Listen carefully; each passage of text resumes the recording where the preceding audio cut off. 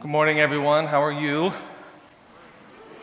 Hey, if I've never met you before, my name's TJ. I'm one of the pastors here at Community Church. I'm excited to be able to worship every week with you. So if you're here first, if this is your first time here, we're glad you're here and know that this is a church from the beginning of my wife and I being here, that the love for one another and the love for Jesus is present and it is at the forefront of everything we do. So we're glad just me personally, glad to be able to worship with this body. This morning, I want you to think and then kind of initially ask yourself this question. What's your initial reaction to tension? When you experience tension, what's your initial reaction to it? Here's some examples to maybe help provoke and make your mind go a little bit this morning. You're in a meeting, you're at work. Two coworkers forcefully start sharing their opinion about something. Right? And it's different than each other. And you're in that conversation, you're like, is there any way that I can change this conversation back to Nancy's retirement party? Like just to be able to ease this tension, right? Maybe your siblings and you're in the van, you're in the car, and you're driving someplace, and you're in the middle, or you're wherever, and you're just sitting there, and your siblings are going at it, they're arguing, and then mom and dad get in there, and then they're arguing, trying to make peace, and what do? You sit back like the little angel that you are, right? You're just like, I'm perfect. Or the classic, in my mind, dinner table tension.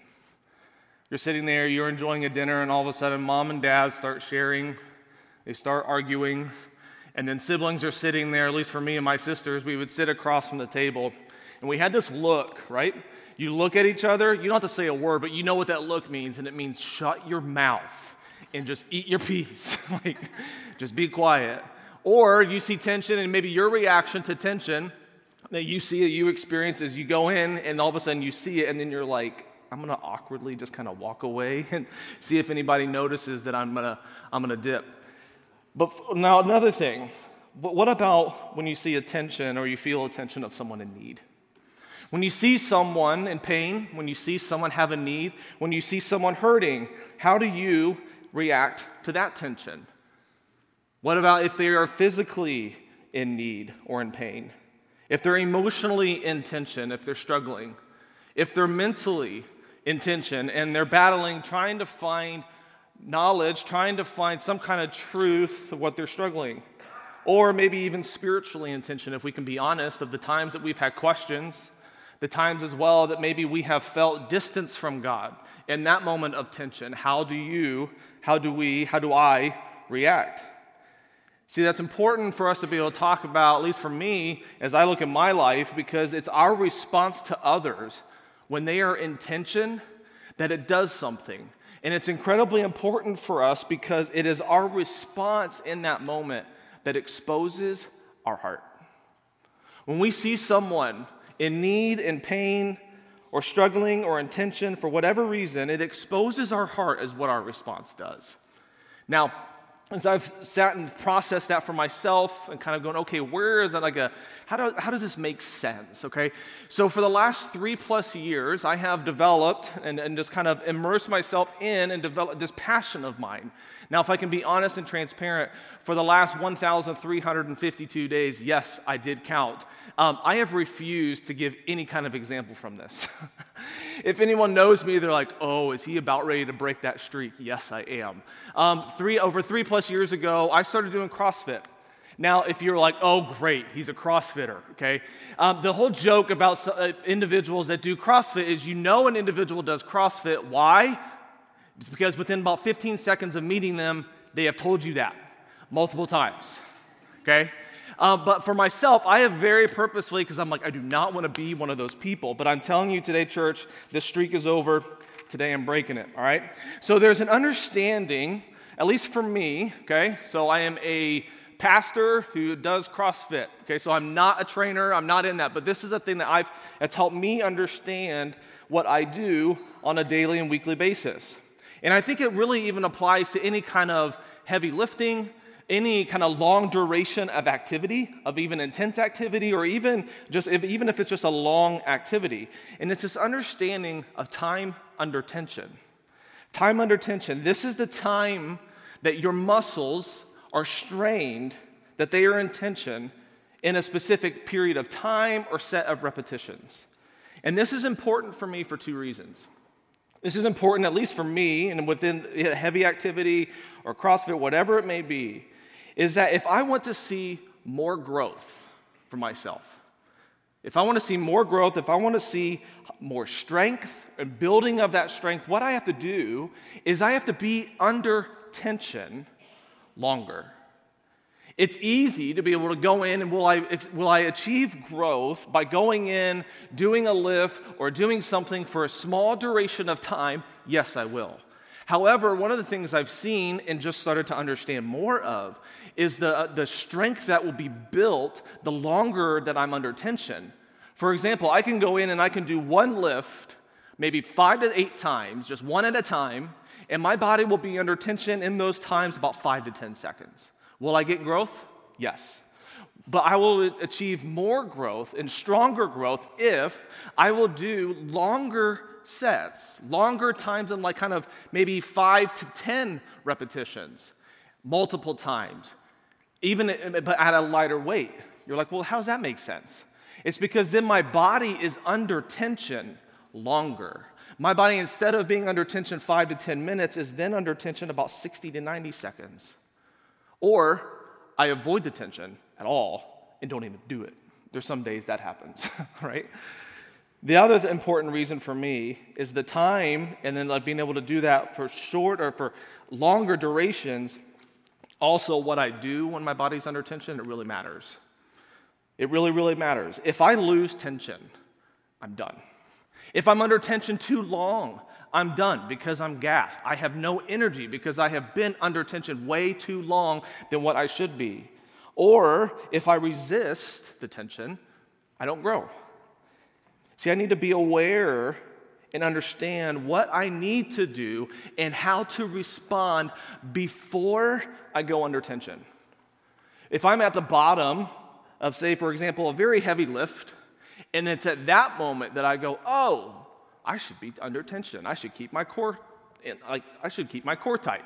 I'm done at that point. If that's when I've thought about that, I can't even be able to stand up. Or if I'm in tension way too long and doing something much longer than what I should have been, I'm not going to be able to stand. I'm not going to be able to keep going. I'm going to be just tired.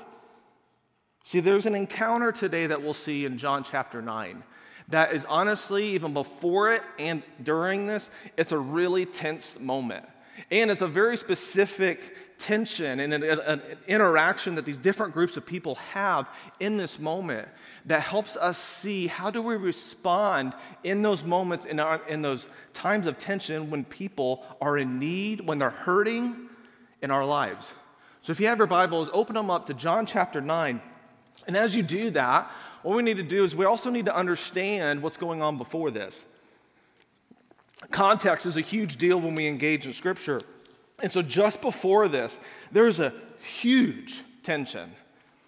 In John chapter 8, verse 58, Jesus drops this bomb on the religious teachers. And he says, hey, I am. You're like, you are what? He is saying in that moment, I am God. That goes back to God giving that to Israel. And so this is a moment then, it says even that Jesus removed himself because they were getting so upset with him. So that is that moment of tension. When you're in a conversation or you see a need, you're like, I don't know how to respond. This is the backdrop of what we see in John chapter 9. And in John chapter 9, we're going to walk through some of these sections to be able to understand and see how some other people are trying to make sense of what they are encountering. So let's read this first section of John chapter 9, verses 1 through 7. It says, as he passed by, he saw a man blind from birth. And his disciples asked him, Rabbi, who sinned, this man or his parents, that he was born blind? Jesus answered, it was not that this man sinned or his parents, but that the works of God might be displayed in him. We must work the works of him who sent me while it is day. Night is coming when no one can work. As long as I am in the world, I am the light of the world. Now, having said these things, he spit in the ground and made mud with the saliva. Then he anointed the man's eyes with the mud and said to him, go, wash in the pool of Siloam, which means sent. So he went and washed and came back seeing. Look at verse 2. We see one of this first interaction. The disciples have this question. They have this initial tension. They're like, hey, Jesus, teacher, why is this man blind? This is based out of Exodus chapter 34, verse 7, where there was this understanding of saying, hey, an individual was blind, had an illness, had a disease, because it was the sins of the parents or even the grandparents. So they have this initial reaction to this tension of seeing this man in need with this theological kind of curiosity. It's not their initial response to this is not compassion. We see the disciples in Acts lead with their first initial reaction as compassion when they heal individuals that they come into contact with. But this first part, they're seeing this. The disciples are going, what's going on here, Jesus? And then in verses 3 through 5, Jesus then unpacks why this is happening. This is happening, he says, pretty much he's like, hey, this is an opportunity for God to work. And then he includes them. He doesn't say I, he says we. There is this partnership with him and the disciples to be a part of this man's life. And Jesus also shares the urgency of that because he's aware. Jesus is one, out of all things that he's definitely not oblivious. He understands the tension with the Pharisees. So there to him, he's like, hey, the night's coming. Like my time here is it's wrapping up. So there's an urgency to him. And then in verse 6, we see that he spits into the mud, he makes a paste, and then what does he do? He anoints the man's eyes. Now imagine for a moment being that man. Imagine for a moment being that man. You've heard all these people talk. No one has acted, and then all of a sudden a man has a paste and he touches your eyes. There's a gentleness here to Jesus. The man may be even going being like, oh, what's going on? Like something's happening.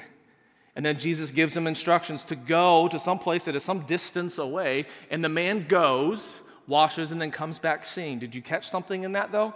What did Jesus not tell him? Jesus did not tell him, go and you will be healed. He just said, go. And so the man out of obedience goes, even without a promise to be healed. See, for me, when I look at this, and I see, what are the disciples trying to get at? What are the disciples trying to understand? And then how do I see myself even maybe at times? And I see myself, I get the disciples because there are times when I see tension, when I see people in need, when I see people hurting, sometimes it's easy for me to initially think of reasons or causes to try to understand.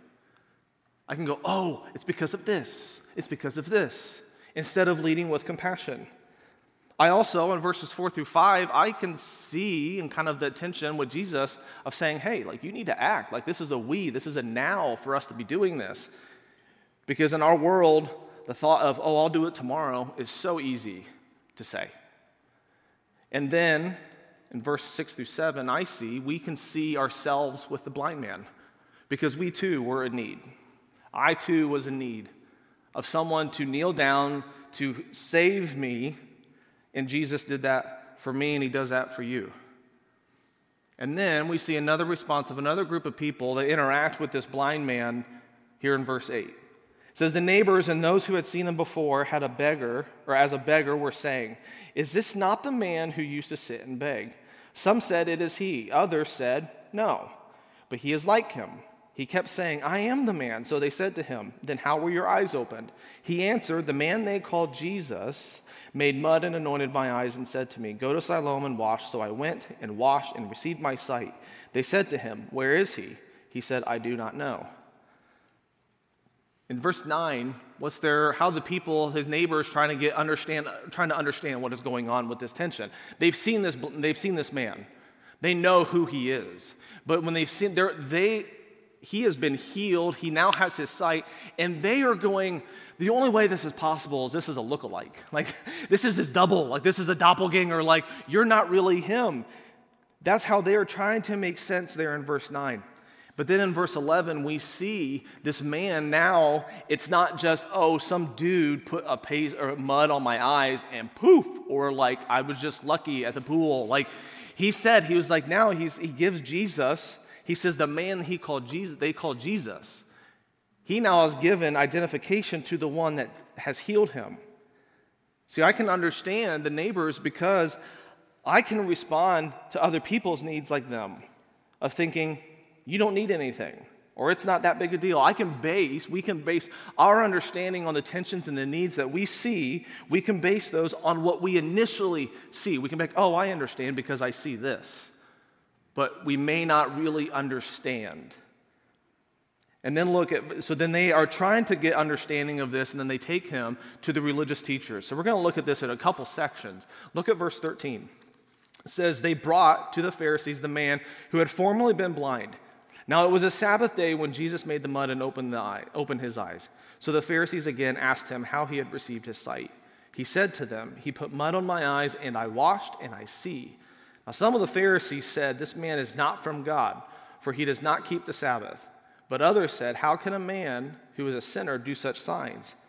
And there was a division among them. So they said again to the blind man, what do you say about him, since he has opened your eyes? He said, he's a prophet. Verse 18, the Jews did not believe that he had been blind and had received his sight until they called the parents of the man who had received his sight and asked them, is this your son who you say was born blind? How then does he now see? His parents answered, we know that he is our son and that he was born blind. But how he sees, we do not know, nor do we know who opened his eyes. Ask him. He is of age. He will speak for himself. His parents said these things because they feared the Jews. For the Jews had already agreed that if anyone should confess Jesus to be Christ, he was to be put out of the synagogue. Therefore, his parents said, he is of age. Ask him. So we learn here that when Jesus healed the blind man, it was on the Sabbath. That's a breaking of the Sabbath law, which requires an explanation, because for Jews, they were not to do anything on the Sabbath. Jesus, so as a Jew, he then does something, he heals an individual, or he made at least the mud to be able to do something. You weren't supposed to do that. And then in verse 17, they're asking him a question of saying, well, who do you say that this Jesus is? To us and to him, they're going, who do you say he is? Who is Jesus to you? And the Pharisees are supposed to have the understanding for the neighbors. That's why the man's been brought to them. And so then they can't understand who it is, so what do? They're like, nah, you're not really the blind man. Like, this cannot be happening. So let's bring in the parents. So they bring in his parents, and what do his parents do? His parents confirm that he is their son. Truth. They even say another truth. They say, hey, he was born blind. Truth. And then the next two, they also share truths. They're like, but we don't know how. That's true. They weren't there. And they also say, but then they add this, and they weren't asked that. They said, nor do we know who did it. And they did that out of fear of the Pharisees, kicking them out, banishing them, making them become outcasts and canceled and done with. So then the Pharisees then bring the man back in. Let's pick back up at verse 24. It said, so for the second time they called the man who had been blind and said to him, give glory to God. We know that this man is a sinner. He answered, whether he's a sinner, I do not know. One thing I do know, that though I was blind, now I see. They said to him, what did he do to you? How did he open your eyes? He answered them, I've told you already, and you would not listen. Why do you want to hear it again? Do you want to become his disciples? Oof. Ooh. And they reviled him, saying, you are his disciple, but we are disciples of Moses. We know that God has spoken to Moses, but as for this man, we do not know where he comes from. Finally, the Pharisees have said the truth.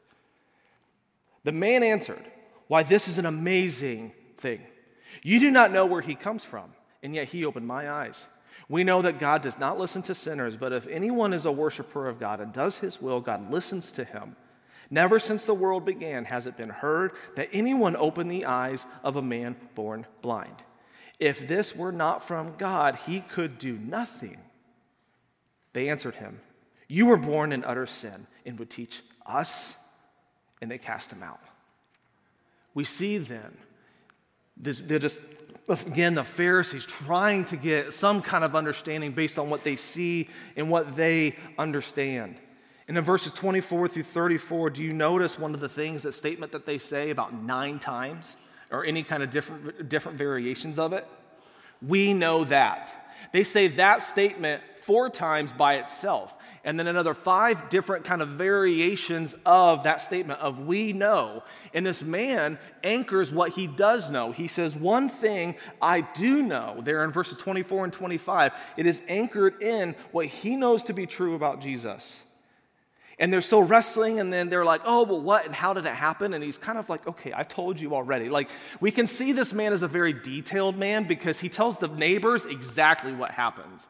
It wasn't like, oh, let me blow up this kind of encounter a little bit more. Let me get it a little bit cooler. No, he just says, this is what happens. He gets in front of the Pharisees. This is what happens. His parents even kind of say, this is what happens. This is what he's told us. And then the Pharisees again ask him, say, well, how did it happen? And you see the man kind of go, okay, you're not hearing me. Is there something else that you're wanting? Is there something else that you're after? Are you so interested in this man named Jesus that you want to follow him too? That's if you've ever thought that Scripture is that the Bible is not kind of sarcastic, I think this man kind of says this a little bit of going, are you wanting to follow him too? And what do they respond? No, like it's not like, no, thank you. Like they reviled him. We don't use that term a whole lot. I don't think I've ever used that term in a sentence or in a conversation. But what that means is to very aggressively, with anger, and just in an abusive way, attack him. Now the Pharisees, it is this turned, and then you, the blind man, versus us. And they again say in verses 28 and then going on, they say, we know that. And then very quickly in verses 30, check out though, verses 30 through 33, we see a beautiful thing here. We see the progression of this man's faith and belief in Jesus. He then says, and even before he has told them, he was like, hey, it was a prophet. But now he was just like, hey, like, how could he not be from God? How could he not be from God? Because God has never healed a person born blind has never been healed from that, let alone we know that can't happen from someone that is not from God. A healing, that can't happen. And so this man has this incredible progression of faith to know who Jesus is. And then what happens? He gets the boot. This is exactly what his parents were afraid was going to happen for them. And they get the boot. And then this man, and this is not just get out, and then they slam the door behind him. No, this means he is now like banished from the people. Like this is you are not one of us anymore. You now have no belonging. Out. Not just out of that, but out of our group, out of society. Like you are excommunicated from us. Get out. So this is a big deal. See, I see here in verses 24 through 34, that statement just jumped out at me, friends, with that we know, and any other variation of that. Because I think when I see tension or they're in need or they're in hurt or they're in pain, a posture, if we go in with this statement of, hey, we know to someone that is in need, that has to come. It has to come from a posture of compassion, of understanding, and of empathy. Because without compassion, without understanding, without empathy to someone that is hurting, someone that is in need, someone that is obviously in tension, somehow, if we go in with we know, we are assuming. And that is very, very different from empathy. Because I think, at least like the conversations I've had over the last 15 years, with the next generation, you go in to have a conversation with them and you're talking and you see them in pain, you see something being they're in tension, they're struggling, and you go, oh, hey, I know. They're internally going, do you? Do you? Do you really? No. Because I'm in pain, I'm in tension, I'm in conflict, and I really need you. I really need you to know. And see, this is when, if we go in with a posture of compassion, understanding, and empathy, then we are able to see compassion move and be active. And this is how we see Jesus in verse 35. It says, Jesus heard that they had cast him out, and having found him, he said, do you believe in the Son of Man? He answered, who is he, sir, that I may believe in him? Jesus said to him, "You have seen him, and it is he who was speaking to you." He said, "Lord, I believe," and he worshiped him. Jesus said, "For judgment I came into this world, that those who do not see may see, and those who see may become blind." Now some of the Pharisees near him heard these things and said to him, "Are we also blind?" Jesus said to them, "If you were blind, you would have no guilt. But now that you say, 'We see,' your guilt remains." Jesus here gives understanding, really true understanding to this man, and trying to help the other individuals around him and this man have true understanding. What did Jesus do with this man? He's been kicked out. Jesus searches for him. He's heard. And then he goes and he finds him. He finds him. And then he shares, he's like, "Hey, do you want to believe?" And this man responds with belief in Jesus, who Jesus really, really is. And then he worships. And then in verses 39 through 41, Jesus then shares even more so of why he has come, even in the face of opposition with the Pharisees being there. He says, "Listen, I have come to those who are in need. That is why I am here, for them to receive what is needed." And if you think that you have figured it out, you think what they really absolutely truly need, that you are not blind, he says, then your guilt remains. And that is a understanding of then if that is you, then you should have no sin. But he's like, because you say you see, you are actually blind. See, when we really don't understand, and the Pharisees here, they really don't understand, we are blind to what is really in front of us. And when we talk about having compassion, it's really hard to have compassion without understanding. See, to have compassion means a verb, the true meaning of this is a verb. It is action, it is movement. To have compassion means to have mercy, to sit with, and to have pity. The ancients believed that it would come from the soul, the innermost part of us. And not only is it really hard to have compassion without understanding, it's really hard to have understanding without empathy. Without empathy. Because oftentimes, when we see an individual maybe in need, in tension, in conflict, struggling, we lead with, I know.